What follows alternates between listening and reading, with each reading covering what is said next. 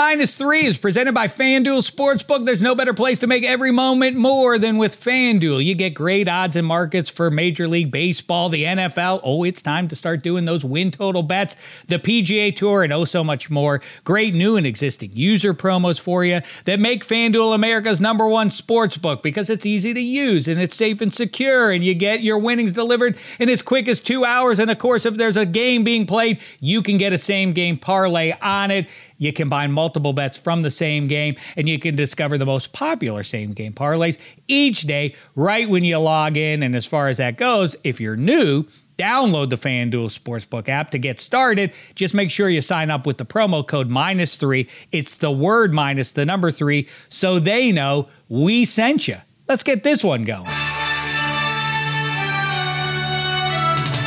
-3 with Dave Dameshek. Hi and hello, sports fans, and happy holiday week. Yeah, it's not just a day here at Extra Points. It's a whole week, and we have got you covered. Coming up over the next many minutes here, you're going to hear the voice of Hall of Fame fantasy football guru Michael Fabiano giving you some tips. It's high time here in July to dig in on pro football and which players you want on your fantasy team. We'll also hear a bit from Kevin Hench. We'll talk real sports, and we'll also talk about the most important game of all, the game of life. Eddie Spaghetti is over there behind the glass. You want to jump into it, Eddie Spaghetti, and get right into it? I'm very excited. I'm very excited for football to be inching back. I'm very excited for fantasy football to be inching back, and also very excited that it's the 4th of July and we get to eat some wieners outside and lay in the pool in the sun. It's quite exciting. Oh, it really is. Really magical words from Eddie Spaghetti. Your wish is my command. Let's take it away with some fantasy talk and beyond with Fabiano and Hench. You know what? I think now that we're into July, it is high time, nay, we're past time to get into the greatest game of all, pro football, and start talking about fantasy football with the best in the business, the Hall of Famer himself, our old pal. You listen to him on Sirius, you read him on Sports Illustrated. He's Michael Fabiano. What's the poop, fella? I'm doing well, my friend. Always great to hear your voice and see your face. Miss seeing you on a more regular basis, of course, from our time together at NFL Network, but so glad everything is going well. I like it better this way. I like it better this way. I don't like this. I don't like people. That's not an offense to you. I don't need to see people on. I think after Zoom COVID, is enough. I think after COVID, like a lot of people probably feel the same way. Muzzle tov to you on your New York Yankees. Destined, it seems, for a World Series trip. I mean, unreal. I'm trying to force it a little bit here, a theme conversation before we jump into fantasy football, because, I don't have to tell you anything. We're in a keeper league that you created, and we've already gotten into drafting the just drafted rookies. They now have been picked in our fantasy league. But before we jump into that, the theme is, of course, here in early July, all things American. Are the Yankees the most American of all sports brands? What's funny is that the other one that comes to mind is also a team that I root for, that I may be wearing this T-shirt from. I would think so. I don't know that, you hear the Cowboys and the old moniker America's team. I mean, I don't know if that's the case anymore. Certainly people have an opinion on the Cowboys one way or another. You either love them or you hate them. I love them. You as a Steelers fan who grew up watching them beat on my Cowboys back in the 70s. You like all the teams that are the most American, a.k.a. one of the most American things that people do is they front run, and you did that as a lad. Again. We've talked about it, but you vibed at the age of 11 to the Cowboys, to the Lakers, no. UNC. Don't twist it. Not 11, 8. When I was 8, whatever it is. I had no idea what a front runner was. Anyways, so I'm more laid back in my old age. If you want to root for a team, go ahead. It's not my business anymore. I'm out of the. I really am trying to turn a page here, and listen. Let he who is without sin cast the first oblong ball. I'm not here to cast aspersions on you if that's who you like, but I do think. And I don't like the most American brands for the most part. The Yankees, Notre Dame. I don't think Duke counts as that, really. No. But I do want those teams to be good because sports are better when those brands are successful. So muzzle tough to you. And before we jump in, like I say, to some fantasy football talk here and you providing some advice. And as I say, the advice I often give to people when they say, how do you get into this business? I really do invoke the name Michael Fabiano to people and say, this is a guy who talks about fantasy football. He's a grown-up man, has been doing this for 20-some years. He's in the Hall of Fame as a result. What's his secret? As soon as the fantasy football season is over, he begins writing about next fantasy football season. No days off for Fabiano. That's how you do it. You hustle. So I do want to get into that. But pick for me now your optimal foe to meet in the Fall Classic. Do you want the Metropolitans? Our mutual pal, Cousin Sal, says he wants the Yankees. I admire it, although I don't know that I love the competitive wisdom of that as good as the Yankees have been. Who's your optimal foe to cross paths with in October? On the surface, it's the Mets, right? Because obviously the Yankees' biggest foe is the Red Sox, but City, right? You either love the Yankees or you love the Mets, right? The only problem with that is that when we had the Subway Series back in 2000, which, by the way, I was in New York at the time and was at the parade, nobody outside of the tri-state area cared, right? The ratings were not great for that World Series. Well, who gives a crap? Don't worry about what anybody else wants. I'm talking about what you want. And I get it. Because from your perspective, the stakes, it's being in the World Series is a big deal. Not as much for the Yankees because they have gotten there with regularity over the decades. Someone who the stakes are that much higher. If you have to play the Metropolitans, great, as long as you win. You lose to them, it's the same thing as the Red Sox. You had it over the Red Sox for eternity until they rallied from 2003. Now you're even Steven. Bring that up. That's you are in the gut. You can argue against. You can point to more trophies than what the Red Sox have, but we all understand that things now are very even because a lot of those World Series were won with dead people, with people who are now dead, cheering for them. In the here and now, the Red Sox and Yankees feels even Steven. If the Metropolitans get over on you, I don't know what to think. I think you might be better off rooting for like the Dodgers or something. That's the series that I'd like to see, selfishly, because I could actually go to the games. And I'd begrudgingly go to Dodger Stadium because I'm not a big fan of trying to get in and out of that place. It's a nightmare. And the only time I saw the Yankees there, it was back when Rivera was still our closer, Jeter. The team wasn't as good. I've heard of them. I know those guys, it was beyond the dynasty. But I went in there. The Yankees won the game. And I don't, me, I'm not a big smack talker. Like, I'll root for my team, but I'm not going to go out into somebody else's stadium and start talking trash. Number one, because most people are going to kick my butt, but I just don't do that. And I was wearing Yankee gear. I didn't even say anything. I was walking out of the stadium, go back to the Bronx, this and that. And I did unprovoked, nothing. And I'm like, geez Louise, like these people are crazy out here, these Dodgers fans. So I'd like to beat the Dodgers to shut their fans up, to shut them up, and to be able to maybe go to a game. So that would be it. The Cardinals would be the other one too, only because Wainwright's like my pal. And I'm actually, Dave, I'm going to Busch Stadium. He's going to get you tickets. Well, that too. But the Yankees are playing the Cardinals the first weekend of August, which is right before my birthday. And it's 2 weeks before my dad turns 80. So I'm meeting my father in St. Louis, and we're going all 3 games. Wayno's hooking us up with tickets. We're getting field passes. My old man's a big Yankees fan, so he can't wait. It's going to be exciting for him. And so that's going to be a lot of fun. You don't get to see the Yankees play in Busch Stadium very often. It just doesn't happen. So that's going to be great. What do you think of, by the way, Wainwright's one of the baseball OGs of being into fantasy football. That's how you and Wainwright fell in love. What do you think about the Jock Peterson and Beyond Fantasy Football League? Ultimately, good news for fantasy football, right? Yeah, I mean, that was like the story in sports for, a week or two, right? Which was crazy. So you and I, we're both familiar with the ESPN's platform.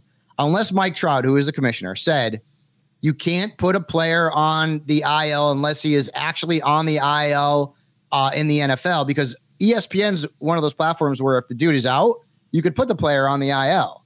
And that's completely within the rules. That's just a quirk of ESPN's product.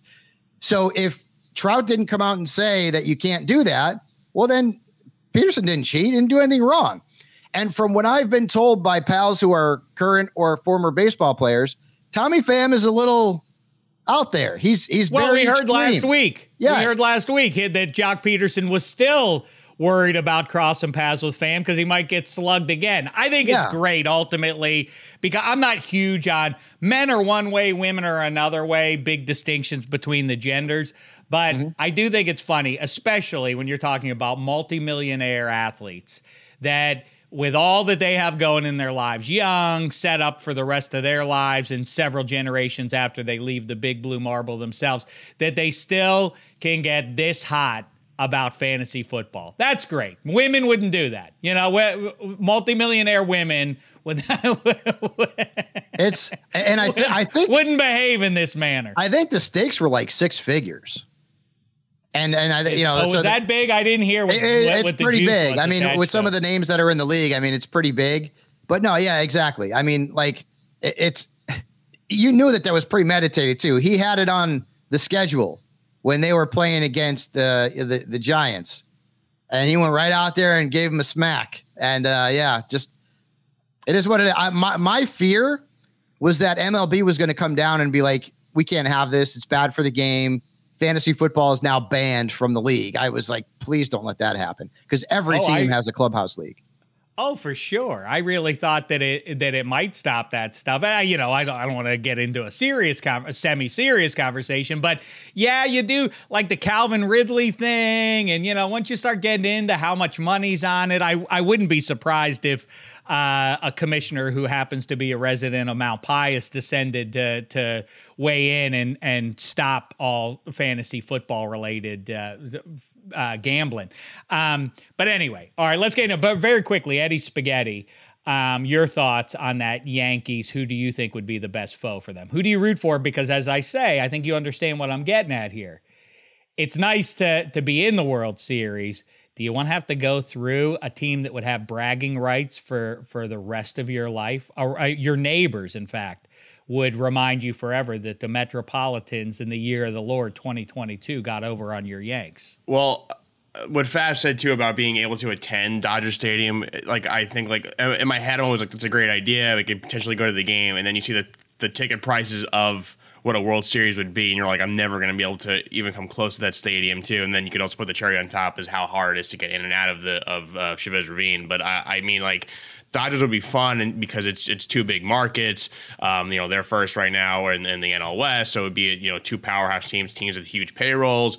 But I still think I would be way more afraid of playing the Dodgers in a series. I'm not sure if Fabs agrees with this, over playing the Mets. And I feel like the Yankees could beat the Mets in a series. I would feel pretty confident about it. And then, and I don't even hate Mets fans. I have tons of Mets fans friends, and I'm fine with the Mets. I root for the Mets. I did in 2015 when they were playing the Royals. Like, I have no ill will towards them, but beating them in another Subway series would be pretty awesome. I agree with the upside. I'm thinking about the downside because my glass is typically half empty, and I'm just reminding you both of, as somebody who forever had bragging rights over, 2-hour drive away, Cleveland Browns fans, that went away when the Browns came into Heinz Field in January and vanquished the Steelers. That is a valuable chip that is now gone forever for me. So I caution you against that, especially if I put my glass half full of royal blue and orange drink. If the Mets get both of those high-end pitchers back in time for the postseason, that is going to be a scary team. But I guess the rest of baseball America would swoon if we did get Metropolitans Yankees. I hear what you're saying about it being a little bit too provincial for a national audience, but ultimately what we want are great matchups. So, all right.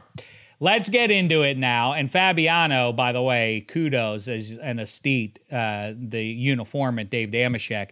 I praise your background there. It's just plumb glorious with all those helmets. The Patriots, I know you celebrate the return of Pat Patriot to the New England region of Football America. I think you also, in fact, I know you agree with me that America's team allegedly needs to return to its royal blue jersey. Oh.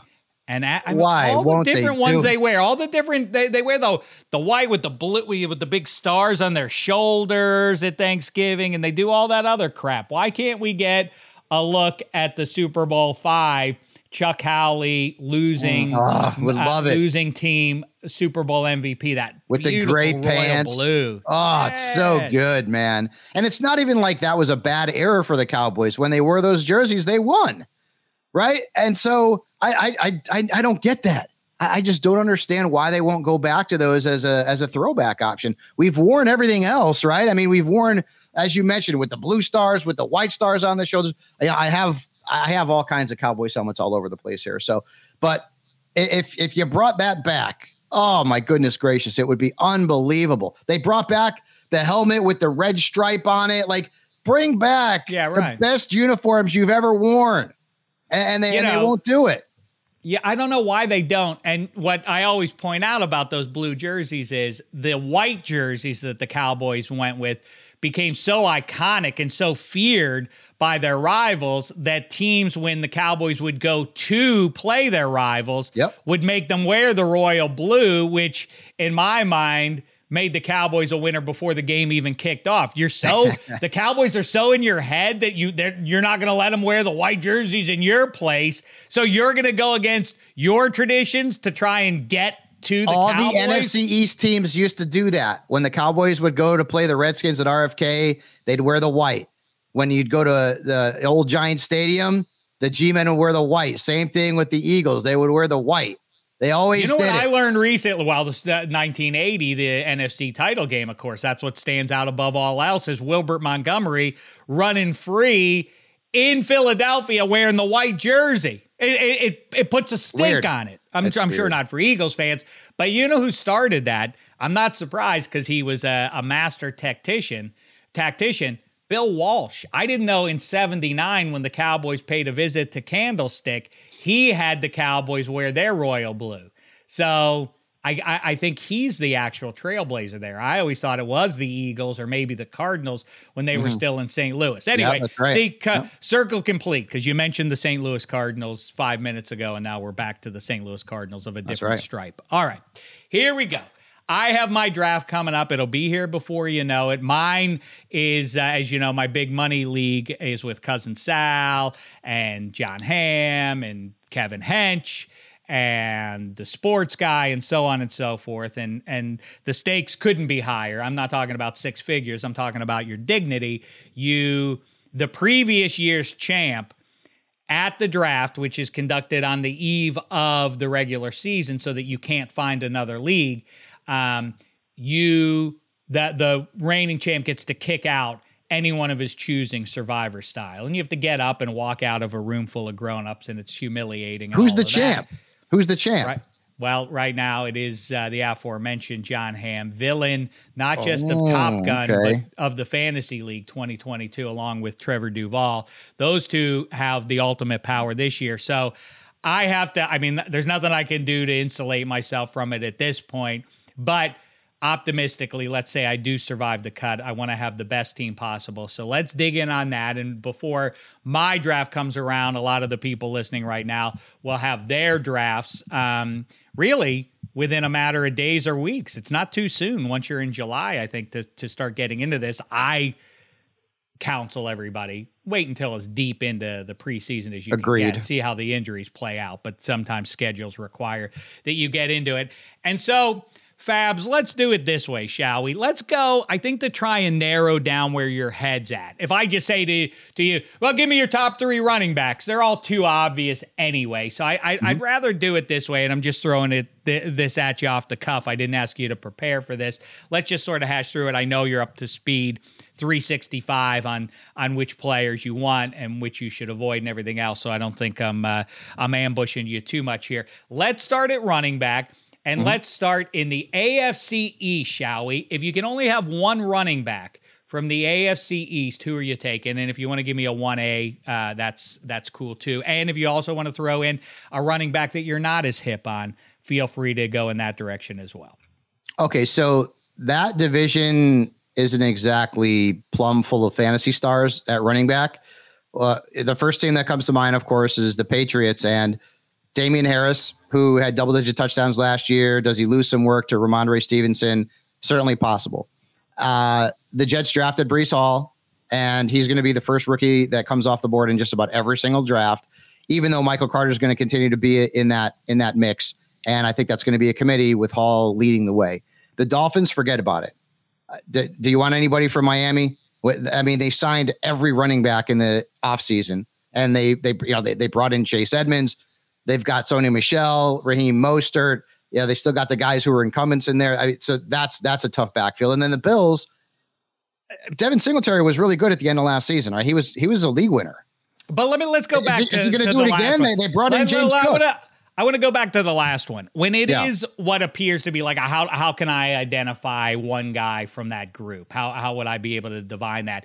Is it basically grab one of those guys and hope the number comes up? Is it just dumb luck? Is there any way, any history that you might evaluate to try and divine who Mostert's going to go late, and he knows the offense, right? I mean, from his time in San Francisco with McDaniels. So if there's a guy that based on value you want to maybe try and get as your RB4 or 5, I guess it would be him. I think Edmonds probably will lead the backfield in terms of touches and fantasy points. But I also, you know what? I think you just touched on it. I like, again, football, like any other business, is based on relationships, and Mostert is there for a reason. He didn't just randomly land down there. It makes all the sense in the world to me that he ultimately is going to win out in that. But the best back is going to end up being Breece Hall. That's the guy who's going to go first in that division. I don't think that's a crazy pick, especially as they try to bring along Zach Wilson a little bit. I do think the Michael Carter factor, but you have to keep in mind that most pro football teams don't have a single guy who is going to get 300 plus touches. There are some exceptions that prove the rule. But for the most part, yes, you are going to feel a little uneasy. If Chase Edmonds is one of your 2 starting running backs in fantasy this year, that's not good. You probably ain't going to be thrilled with it. But as you look around, there just are not a lot of, what would have been 10 or 15 years ago.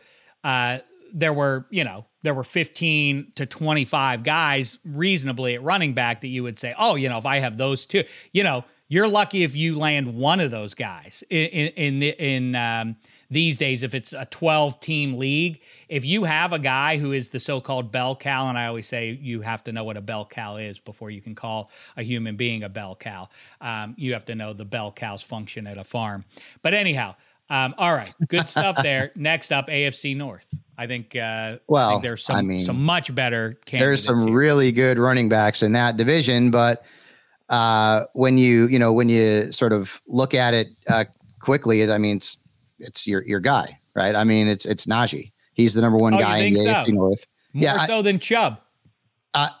Certainly, yes. Because I mean, Nick Chubb's always got to contend with Kareem Hunt, and who's the quarterback going to be in Cleveland? Right now, it looks like it's going to be Jacoby Brissett, man.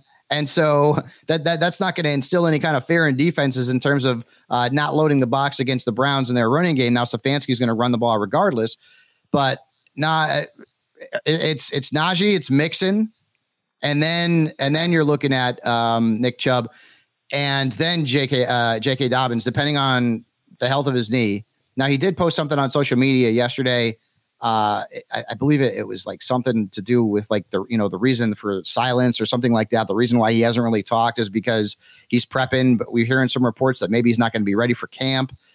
So he's 4th, but Dobbins could break out this year. Like, you never know. If the health is there, they're going to run the ball. Their number 1 wide receiver is Bateman. Who do they got after that? Crickets. Well, exactly. Yeah. It's like Duvernay, besides Mark Andrews at tight end.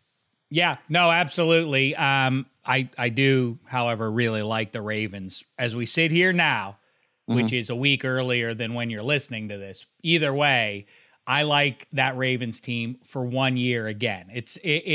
I don't always like where the Baltimore Ravens are headed going into a season. I think in 2022, obviously it all comes down to Ate's health. And if he can sustain good, clean health throughout the season, I really like that team. And they did well in the draft too. In this miserable AFC, what a a miserable path anyone who survives that and gets to the Super Bowl is going to have to go through. I really like the Baltimore Ravens for one season upcoming, as long as Lamar Jackson can stay healthy through it. And I'm skeptical of that based on what happened last year. Yes, it hadn't occurred to me until just now. The AFC North equals, colleges have running back university. This is running back division. This is it. I mean, take your some pick. Good, yes. Some the very, third best very option. Good. Right. I'd rather have Nick Chubb, whoever you have third on the list in the AFC North is ahead of anybody you might want to consider out of the AFC East. Okay, AFC South, one obvious answer here. Yeah, two obvious answers. In fact, this is an interesting question now. You can go off of past body of work. It's not that Jonathan Taylor hasn't been great. He was dynamite last year, obviously, but Derrick Henry is the star. He has been the fantasy football running back for the last, 3 or 4 years now. But are you going off of past deeds, or are you looking ahead with Jonathan Taylor here, if you can only have one of those two? He's a young guy who just came off a 20 touchdown season. He was the best bargain in the first round last year. It's got to be Jonathan Taylor. And Derrick Henry's a close second. Derrick is, we know how good he can be. You wonder, though, like last year, will the high touch total cause him to get hurt again? And I don't think that he's brittle back. Obviously, the dude doles out punishment hell of a lot more than he takes it. But I use the example of, like, if I'm an Uber driver and I only drive 500 miles a month, well, I'm probably not going to get into an accident as likely as a guy who's an Uber driver who drives 2,000 miles a month, right? They just give him the ball so much, he's got more opportunity to get hurt. And that's what happened last year with the foot. Hopefully that's a thing of the past. It looks like it is. If you look at videos of him working out, I mean, he's a beast, right? I mean, I met him at NFL Network and I was like, geez, the guy's as big as Willie McGinnis. He's huge. And he's a running back. So he's two. And then I wouldn't after want to tackle him. I wouldn't want to try to tackle him. No, I would not. Obviously. No. But I do think, guys who get 300 plus touches in consecutive seasons like that, and his workload has been insane. It is going to be diminishing returns. There are very few exceptions that one can hold up and say, look how good this guy was after that workload over that many seasons. Derrick Henry's best days are very likely behind him from a statistical perspective. We're talking about 400 touches. I mean, last year he was on pace to break Larry Johnson's single season record for carries. Like he was on pace for like 450. That's never been done before. Johnson had 416. So after those two guys, it's obvious. Then it's Travis Etienne, who's like one of my favorite breakout players. We actually had him on Fantasy Dirt several weeks back. Couldn't have been a nicer guy. Talked about how he wants to play in a fantasy league. He's going to draft himself in the first round. And a lot of it has to do with James Robinson and in terms of what his status is coming back from the injury. But I think Etienne's got the inside track on that top spot on the depth chart. So you do buy him at least, in a PPR league. He should be valuable in that regard as well. So I am with you on him. And then the Texans, I mean, who the hell knows? I took the rookie, and I can't think of his name now. Dameon Pierce. My guess is that Marlon Mack will open the season as the starter, and Pierce will slowly but surely take the job and be the guy by, say, midseason. It's going to be a committee, though, regardless. Pierce, Marlon Mack, Rex Burkhead, their offensive line has been garbage, so you can't really lean on any one of those three guys. But if I had to draft one, it's Pierce, but he's probably like an RB4, RB5 type in most leagues. Well, unlike even wide receiver, the one that you should look at, don't be worried. I think people get spooked. You hear enough about you got to bring a rookie along, not running backs. Running backs start week one. Especially, you don't see very many guys drafted in the first round at running back. But, if you see valuable draft capital spent on a running back, which is to say top 3 rounds even, that guy's going to get a lot of run, literally, in his rookie season. Don't be spooked by the fact that he's 21, he's 22, he doesn't know the offense. Running back is not a position that you need to concern yourself with that from a fantasy perspective. Real head coaches don't bother themselves with that. What you want are those nice, fresh, young legs. That's what you're looking for in pro football and in fantasy football. All right. AFC West, another pretty juicy little group here. Yeah, so the obvious number one is Austin Eckler, who's become like the ambassador for active players when it comes to fantasy football. Yep. I've interviewed him a lot. Used to be Maurice Jones-Drew, right? Used to be. Yep. Yeah. It used to be Mo. And now it's Austin. He's got the show with Liz Loza on Yahoo, which is great.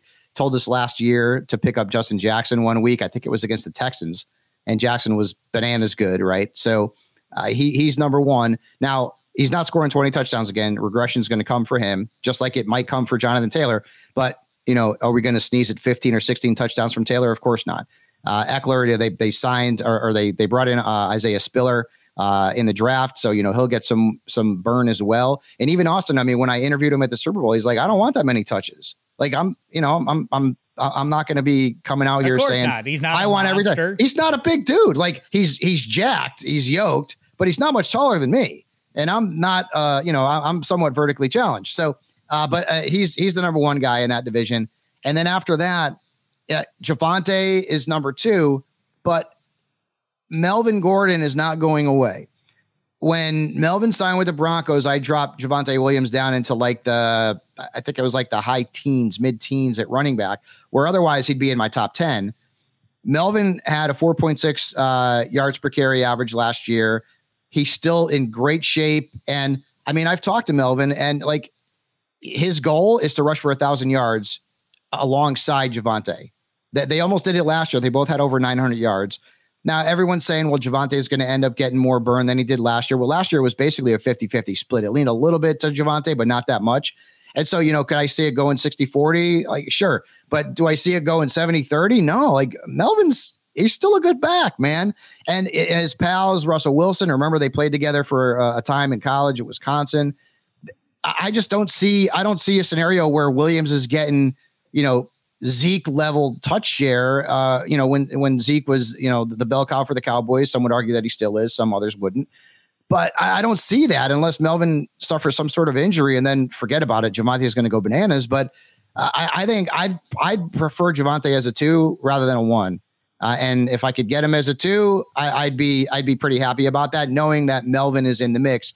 And then after that, it's probably I will say I'll push back on this, because I think Javonte Williams is, I'm a pedigree snob, and circumstance obviously matters, but you've seen Russell Wilson in an offense for the entirety of his career that does depend on a running back. I think you'd be getting over your skis a little bit to think that Russell Wilson at this stage is suddenly going to become a pass first guy all the time, every week. I don't think that that's probably where they're tracking there. You also have to look at where his new head coach coming into Denver, how he likes to distribute carries and everything else. All those concerns notwithstanding, I think you are going to see the AFC West for real. I mean, the reputation of being, big shootouts dates back to the AFL days and into the 70s. But I really do think the AFC West is going to have a lot of shootouts this year. Yep. And I like Javonte Williams based on pedigree alone. And like I say, young legs and otherwise, I think you can safely, in a pretty spare group of great options in 2022. I like Javonte Williams, I think, a little bit more than you do. Yeah, I love the talent. I'd rather have Devontae Booker behind him than Melvin Gordon. Let's put it that way. A guy like Booker, who's not going to take the touches. And then it's Jacobs, who might be in his last year with the Raiders, and so he may be playing for a contract. But the Raiders are going to throw the ball a lot more than they have in the past. With bringing in Devontae Adams. So not Jacobs, if they're good. Not if they're good. People always make that assumption, but of course your numbers diminish in throwing the ball. Look at he's got to play Mahomes twice. He's got to play Herbert twice. He's got to play Russell twice. So, they may have to throw the ball. I'm contradicting myself. I'm saying shootout. But right. I do think that you don't lean on your banger of a running back. Right. But I mean, in the fourth quarter is what you're going to, Jacobs is probably going to see fewer opportunities as a pass catcher, than he did last year, say. And then the last player is Clyde Edwards-Helaire, which kind of bums me out because when he came out as a rookie, I loved him. I was like, oh, this guy is going to be a perfect fit for the offense. And for 6 games, he looked pretty good. And then they signed Le'Veon, and ever since then, it's all going to hell in a handbasket. Either he's been in committee or he's been hurt. They brought in Ronald Jones. And I think Ronald Jones is going to get touches. And I wouldn't be surprised if the Chiefs ran the ball a little bit more this year than they have in the past. Why? No Tyreek. not to say that Mahomes is going to see a big downturn in terms of his stats, but I wouldn't be surprised if they utilize the run a little bit more because they really haven't, right? Because they've been, they throw the ball to Tyreek and you got Kelsey in the mix there as well. They got your guy Juju, but he's certainly not going to replace what Tyreek can do.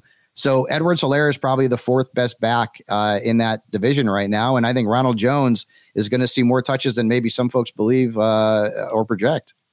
I agree with you on almost all of that. I do think, though, that Andy Reid, going way back to when he first got in with the Eagles, to this point, they've never really leaned on a back for, he's never really leaned on a back for 25, 30 carries, obviously. And I do think that they'll try to replace a lot of run situations with short passes to Juju. It's very different than what you saw with Tyreek Hill, swing passes out to the sideline. I think, working the slot and otherwise for Juju is the same sort of thing you saw him doing in his last couple of years in Pittsburgh. He's that slight tight end. He's Shannon Sharp, but even lighter kind of guy where you replace, like I say, handoffs with short passes. So I don't know exactly what Andy Reid's got cooking there. It wouldn't surprise me. I just don't know how they intend to basically overturn what they've been doing with the. He's always had good back though. Tyreek Hill. Like from a he had Brian Westbrook. Like when you go back, he had Westbrook. He had Shady. I remember Carell Buckhalter, who seemed to have a knee injury every single year. But, Deuce Staley was in the mix as well. Jamal Charles, he's had some really freaking good running backs, during his time in Philadelphia and Kansas City. Right now, he doesn't have that guy. He had Kareem Hunt for a little bit before, what happened off the field with Kareem. So part of the reason why I like Clyde Edwards-Helaire so much is just Reid's always had success with his running backs. He knows how what we're getting down to is he knows how to lean on his best players and use their talents. I don't love, based on what we've seen from CEH since he got to the NFL, what he is. Ronald Jones is fine.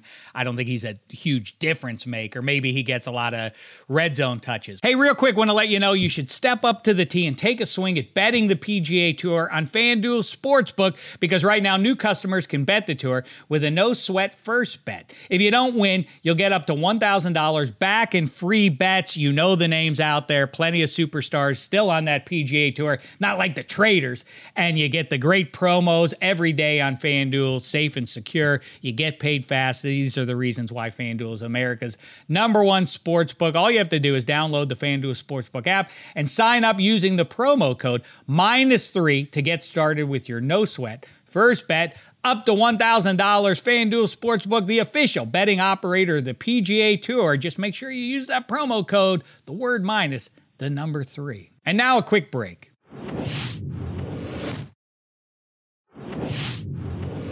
Did you watch Ozark, by the way? Of course. What'd you think? Of the whole thing? Yeah. What's your I thought it was excellent. I thought it was excellent. Unlike the Deathly Hallows, it didn't finish as strong for me as it started. And Ozark didn't finish. Didn't finish as strong for me as spoiler alert. It's been out there long enough. And when I complete it, I'm vain enough that I have decided that all the world, I can share spoilers now. Yeah. What the hell with that couple? This vanilla, unexceptional. Okay. So he's super smart and good at numbers. But these people are just unspookable. Okay, wait. The Mexican mob has put a target on our backs. Wendy, we better figure out what we're gonna do about this. You're like, oh my God, what are we doing? No, in the first. Isn't it a better story if it's told by the Coen brothers, who with pretty much everything they do, it's like people who think they can handle it until they get into it, and then they find themselves out of their depth, and then they have to scrape their way out of it. This was like, oh yeah, they're cool as cucumbers all the way through. Okay, a couple spots when Wendy has to allow her brother to get killed. But a couple of those little bumps in the road notwithstanding, they're kind of like, oh, the FBI is on our back, and they're now literally sitting in our place of business each and every day. Like, what should we do to handle that? What human being wouldn't be flipping out at every turn about this? Well, this is good. I found that a little bogus. I know Spaghetti's going to try to whack two pods out of this. So he can mark stuff as kind of evergreen, and our Ozark take would definitely fall into that category. When we pivot to KD per his alerts over here in my chat bar, that's going to have to go this week. But then the Ozark stuff, evergreen. Remember the first great season of True Detective? The great season of True Detective, right? So they do, to your point about fucking Marty and Wendy Bird being unflappable. Hey, we're going to disintegrate you in acid. Hey man, no big deal. Guess we'll have to figure this out. McConaughey, they do such a great job of establishing this character has seen so much and lost so much. He's so hollowed out. His pulse literally does not quicken. They set it up brilliantly, right? He gets in the fight with Harrelson in the cop locker room. They get in a fight, and then he checks his pulse. Now, imagine the three of us getting in a fight, any fight, at the road rage that we all have to encounter every day now in America. Like, you get in a fight and you get back in your car, no, your pulse doesn't go up at all. So they do a great job. So then when McConaughey has to snort an 8-ball undercover, it's like, is he still cool? Like, well, they established it. Like, literally nothing can faze this guy. With Marty and Wendy Bird, it's like, he's an accountant. She used to work for political campaigns. Oh, they also trained with Mossad. Like, when did they develop this? Like, when did they develop this ability? Nothing phases them. Certain death doesn't faze them. Anyway, so yeah, it kind of, we made it to the end, but I know people were really excited by the end, the fucking brutal ending. Like, oh, great, you've ruined your kid. I did not think the end saved that last season. But hey, speaking of saving seasons, let's move to the hot news. Wait. We could do all that. Hold on just 1 second. A couple of things. Okay. What happens to Ruth is completely unnecessary. And yes, that would have been an exclamation point to me, was that they got away with it all. Everybody is free and clear. And the moral decision that they make at the big party at the end, like, you and me, Wendy, we'll get through this thing. This is another one that we have to get over, is Ruth's going to have to go the way of the dodo bird so that we can thrive. I thought they could have gotten away with it, and then it would have been much more of a hammer drop to end the series on, like, we got away with it all. Like, then the son has to commit murder, and then you're like, oh, crap. They had already made their bed, so it's like, nah, okay, that felt redundant. They end the series there. They're fine with Ruth dying because it allows them to live on. So I didn't love that. You know what? But I also thought True Detective's ending sucked. I hated that final episode. I really felt let down by it. I didn't care for that either. Okay, so they let Ruth die. Wendy obviously had no problem engineering her brother's death. They have no problem with their son becoming a cold-blooded killer. But you know what they wouldn't do? They wouldn't join the Live Tour. They were invited. Marty was invited to be the accountant for the Live Tour. And they go, hey, you got to have some fucking standards. We're not monsters. They did kind of do that. They're like, we're not putting your bogus voting machines in the states you want them. So they did have their political standing kept clean there. The other thing you made. Who do you think I am, Dustin Johnson? I'm not going to fucking launder money for MBS. But like I say, the Coen brothers effect of like, oh my goodness, we thought we could hack this, but we are 3 levels out of our depth here. That's why Castaway sucks too. Castaway would be a much better movie that instead of having the character be Tom Hanks, who knows how to start a fire and has some basic survival instincts, it would be way better if it was Dave Dameshek. It would be like, well, then really, what would you do? If you drop me on an island, that's a different kind of a movie and much darker. in where things go out. One thing's for sure, Dave never gets off the island. Dave never builds a boat and figures out how to make the sail do all that. So I guess maybe it's a shorter movie. Volleyball, if that's Dave Dameshek, the volleyball escapes the island so he doesn't have to listen to Shek's voice. Enough. All right, Wilson, I'm getting the hell away from you. Wilson's like, please, I'm done with you, Dameshek. Swimming for freedom. Spawn's arms. Yeah. Yes, evolution hits fast. Like, for my own well-being, for the quality of my life, I need arms, God. Please give me some so I can get away from this prattling Jew. He won't die fast enough. You also mentioned, you said, what if the three of us got in a fight? And I know that's not how you meant it, but a quick detour. Could you and me combine to beat up Eddie Spaghetti? Eddie Spaghetti, you take it first. Yeah, right now probably. I'm pretty banged up. I don't recover well from the gym working out, so I'm constantly dealing with like a shoulder thing, a back thing, whatever. I'm not in tip top. Being 30, it's just everything's downhill. So I gotta start doing like yoga, and I gotta start stretching. I gotta do something to recover better. So I think right now you guys you'd probably get me. It is hard. Numbers are hard. Like 2-on-1 is hard. You know, it's just like it's hard to be getting hit from behind while you're fighting the guy in front of you. I would say this, you know, I wouldn't want any part of Spaghetti 1-on-1, but I assume I'm pretty confident that the way the medal stand would look is Spaghetti, Hench, Shek. What, a fight to the death between the three of us? Well, not like a battle royale, but like if we had a tournament where we each had to fight, if we each had to fight the other guys, right? So we would each have two, a little bit like World Cup soccer, only there's only 3 in our group. So Spaghetti goes 2-0, I go 1-1, and you go 0-2. I'll give Spaghetti the victory. I'm not 100% sure. Because you're more athletic than I am? I weigh more than you. And I'm bigger than you in general. I'm bigger, stronger, and faster than you. You're not bigger than I am. Well, how much do you weigh? 190-ish. All right. Well, I'm 186. Okay, so we're closer than I realized. I always think when people do that, I've marveled before, and you guys insist they would, and I'll take your word.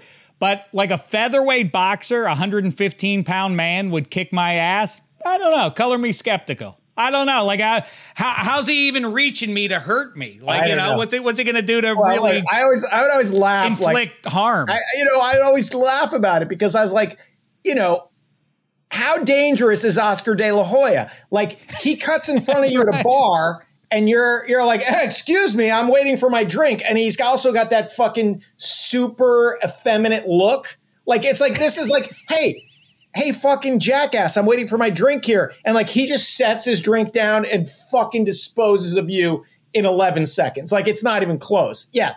Shek, any professional boxer who weighs more than 75 pounds is going to knock you out. I don't know. Maybe we'll never find out. Listen, I may well put my hand atop his head and hold him at a distance like I'm in a cartoon. I feel like I'm the only one, who's actually trying to drive traffic to this podcast with my ideas. Like, I feel like, I've pitched it to Toby. You know how I feel about trivia. I come up with great trivia questions, sports trivia. Let's throw up a question on the website. Let's try, like, it'd be like Wordle. Everybody great starts their day with their trivia. Now, another great idea. I think his name was Michael Carbajal. I believe like a featherweight or a flyweight, but now he's probably like our age. Spaghetti, look up Michael Carbajal, see how old he is. Because this could work. Let's get a retired flyweight or feather boxer to fight Shek. No, I don't want to do that. I first need my NFL. You just said. So not only I'm meeting you more than halfway, you're like a flyweight. He's 54. This is perfect. Okay, Michael Carbajal versus Dave Dameshek. Let's make it happen because not only you were like flyweight, featherweight. Come on, I got 80 pounds on this guy. I'm giving you a 54-year-old retired tiny boxer. And again, it's not for charity, but it is to drive traffic to our website and our podcast. I say you take the beating. Or administer the beating as you seem to think it's going to go. All right. I'm not. There will be no administration of a beating delivered by the hands of Dameshek. I just question how severe a thrashing I would take at a little fella's hands. That's all I'm saying. Let's find out. Okay. You know what? I'll do it. Yes. But first, I want to do my pro football experiment, which is give me the ball at my 30-yard line with my hand-picked offensive unit, and I can lead them to a scoring drive. I want to do that. Hope you enjoyed that, listener, while you're out on the ocean or out on the golf course or at the pool or eating a wiener, however you consumed it. We appreciate you doing it. And great news if you enjoyed this episode. We're coming back for another one in just a couple of days with Fabiano and Hench once again. Hope we'll have you along for the ride. Until then, for those guys and Eddie Spaghetti, thanks so much, sports fans. It's been a thin slice of heaven.